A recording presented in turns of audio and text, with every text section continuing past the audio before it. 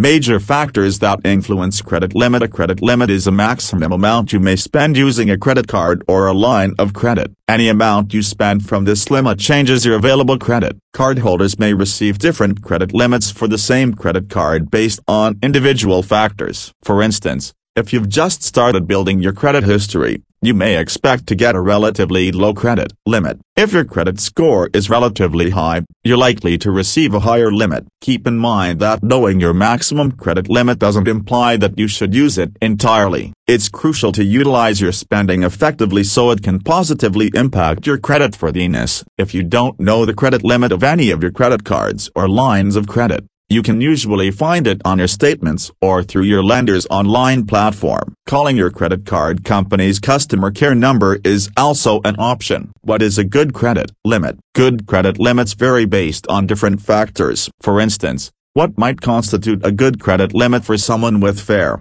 average credit might seem insufficient for someone with excellent credit. Besides, if you're new to credit and are looking for your first credit card, you may expect a credit limit as low as $200. According to numbers released by Experian based on consumer credit data from the second quarter of 2019, the average credit limit of those between 18 and 22 years of age was $8,062. For those aged 23-38, it increased to $20,647. Baby boomers, 55-73 years old, accounted for the highest average credit limit at $39,919. The overall average credit limit for consumer credit cards changed from $31,371 in 2019 to $30,365 a year later. How is your credit limit decided? Lenders consider different factors when assigning credit limits. For instance,